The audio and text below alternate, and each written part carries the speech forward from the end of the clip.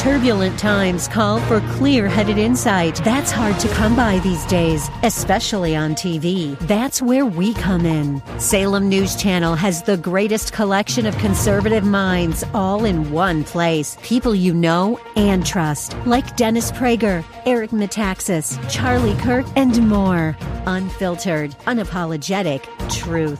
Find what you're searching for at snc.tv and on Local Now, Channel 525. Now, there are some who are self-deceived into thinking they are saved and yet not accountable to the church.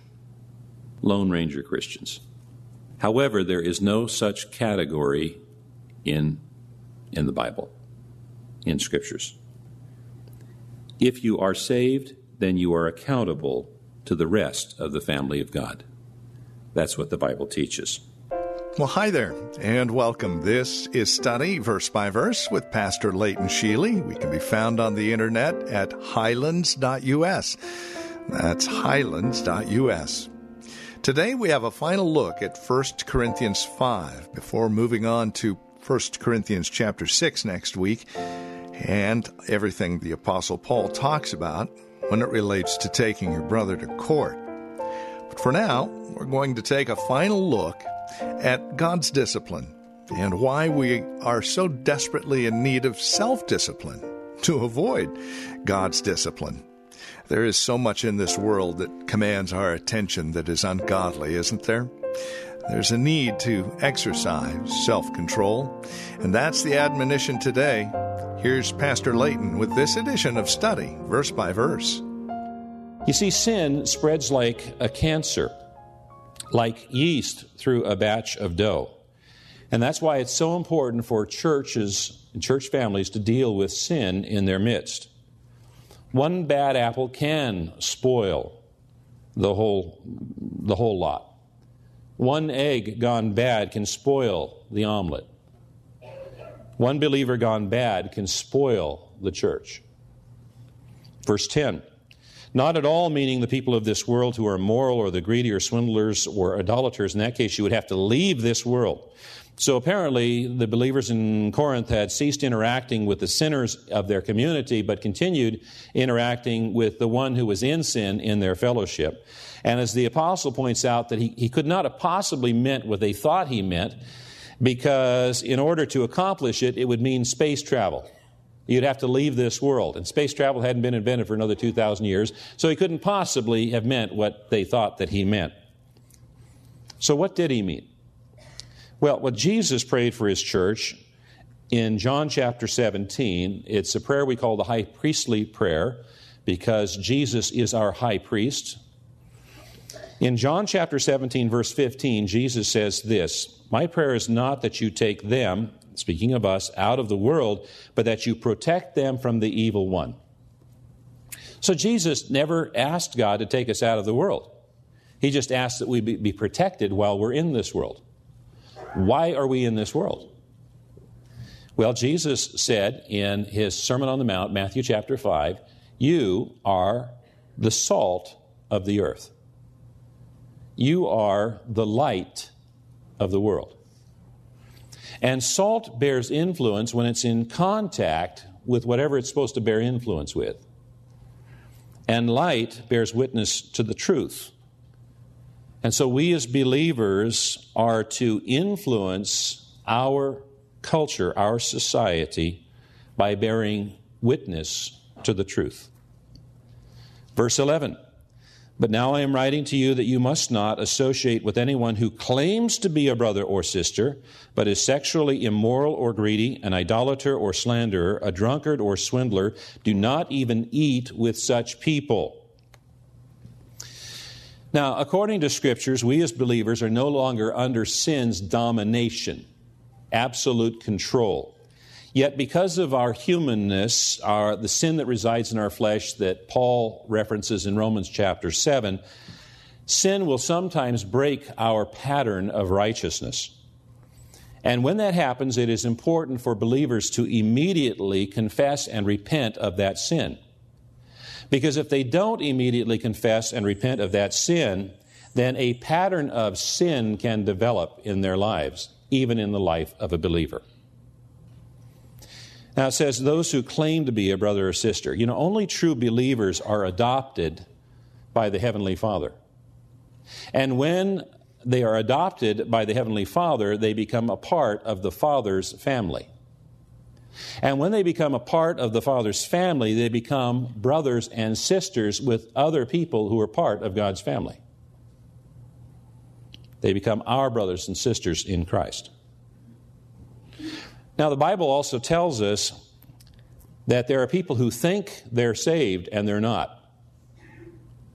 They think they're part of the family and they're not. They think they're brothers and sisters and they're not, because Jesus is going to say, "Depart from me, I never knew you." And they were thoroughly convinced that they were saved. We cannot know who is really saved and who is really not. And that's why Paul describes someone as a so-called believer, or someone who claims to be a brother or sister. You see, if every Christian lived a perfect life and every non-Christian lived a sinful life, it would be real easy to tell the difference. But the fact of the matter is, there is no Christian that is sinless.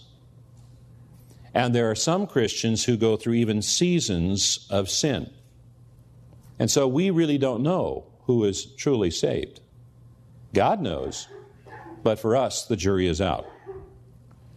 Now, Paul expands the list here beyond incest. He indicates also that this should apply as well to those who are greedy, an idolater, a slanderer, a drunkard, or a swindler. And he's including these in part in anticipation of some of the corrections he's going to have to make in subsequent chapters, such as the following chapter, chapter 6. The Greek terms here, by the way, do not describe these behaviors as events, but rather patterns of events, ongoing sin. Greedy, in the original word, means more than just desiring something that belongs to someone else. It also carries the sense of defrauding or taking advantage of someone else. And this, by the way, is an issue that Paul addresses in chapter 6, the next chapter. In fact, in this letter, Paul addresses all of these sinful behaviors. Idolatry is addressed in chapter 10, slandering in chapters 3, 16, drunkards in chapter 11. So it's in anticipation of some of the other corrections he's going to be making in his letter, where he includes this in his list as well. Verse 12, what business is it of mine to judge those outside the church? Are you not to judge those inside? God will judge those outside. Expel the wicked person from among you. So if someone claims to be a Christian, if someone claims to be a believer, if someone claims to be saved, if someone claims to be a brother or sister, then by their own declaration, they make themselves accountable to the church.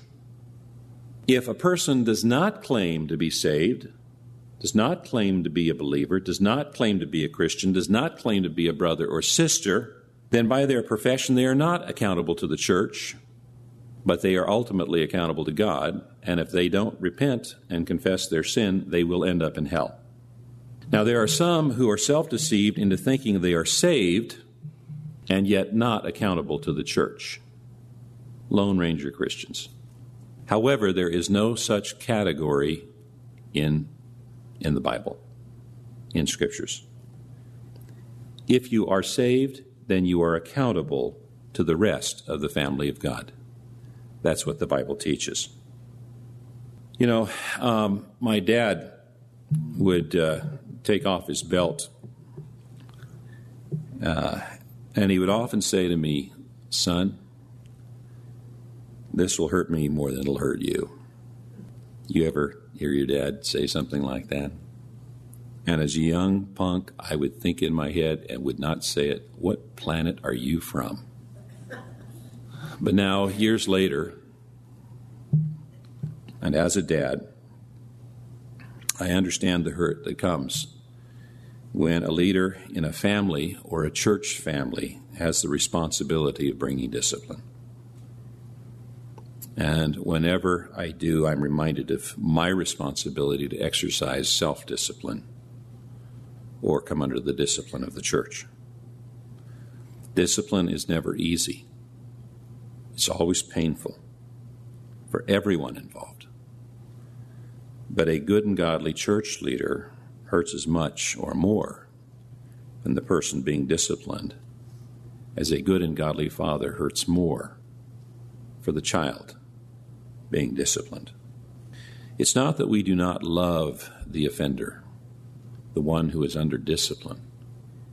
It's that we must love the church more. Good church has never claimed to be perfect. That's impossible. And every one of us from time to time falls into sin and deals with weaknesses. And the church must be a hospital for those who know they are sick with sin and want to get well. We need to have a hunger and a thirst for righteousness and the willingness to confess and repent from our sin. For those who choose not to and are under discipline, we should not associate with them, but we should continue to pray for them that they repent so they can be restored to fellowship. Amen.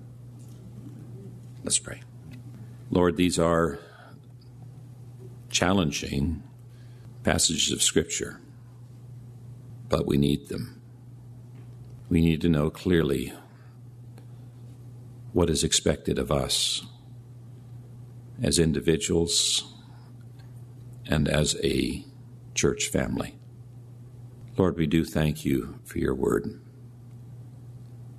And we thank you, Lord, that if we exercise self-discipline, we don't have need of coming under discipline.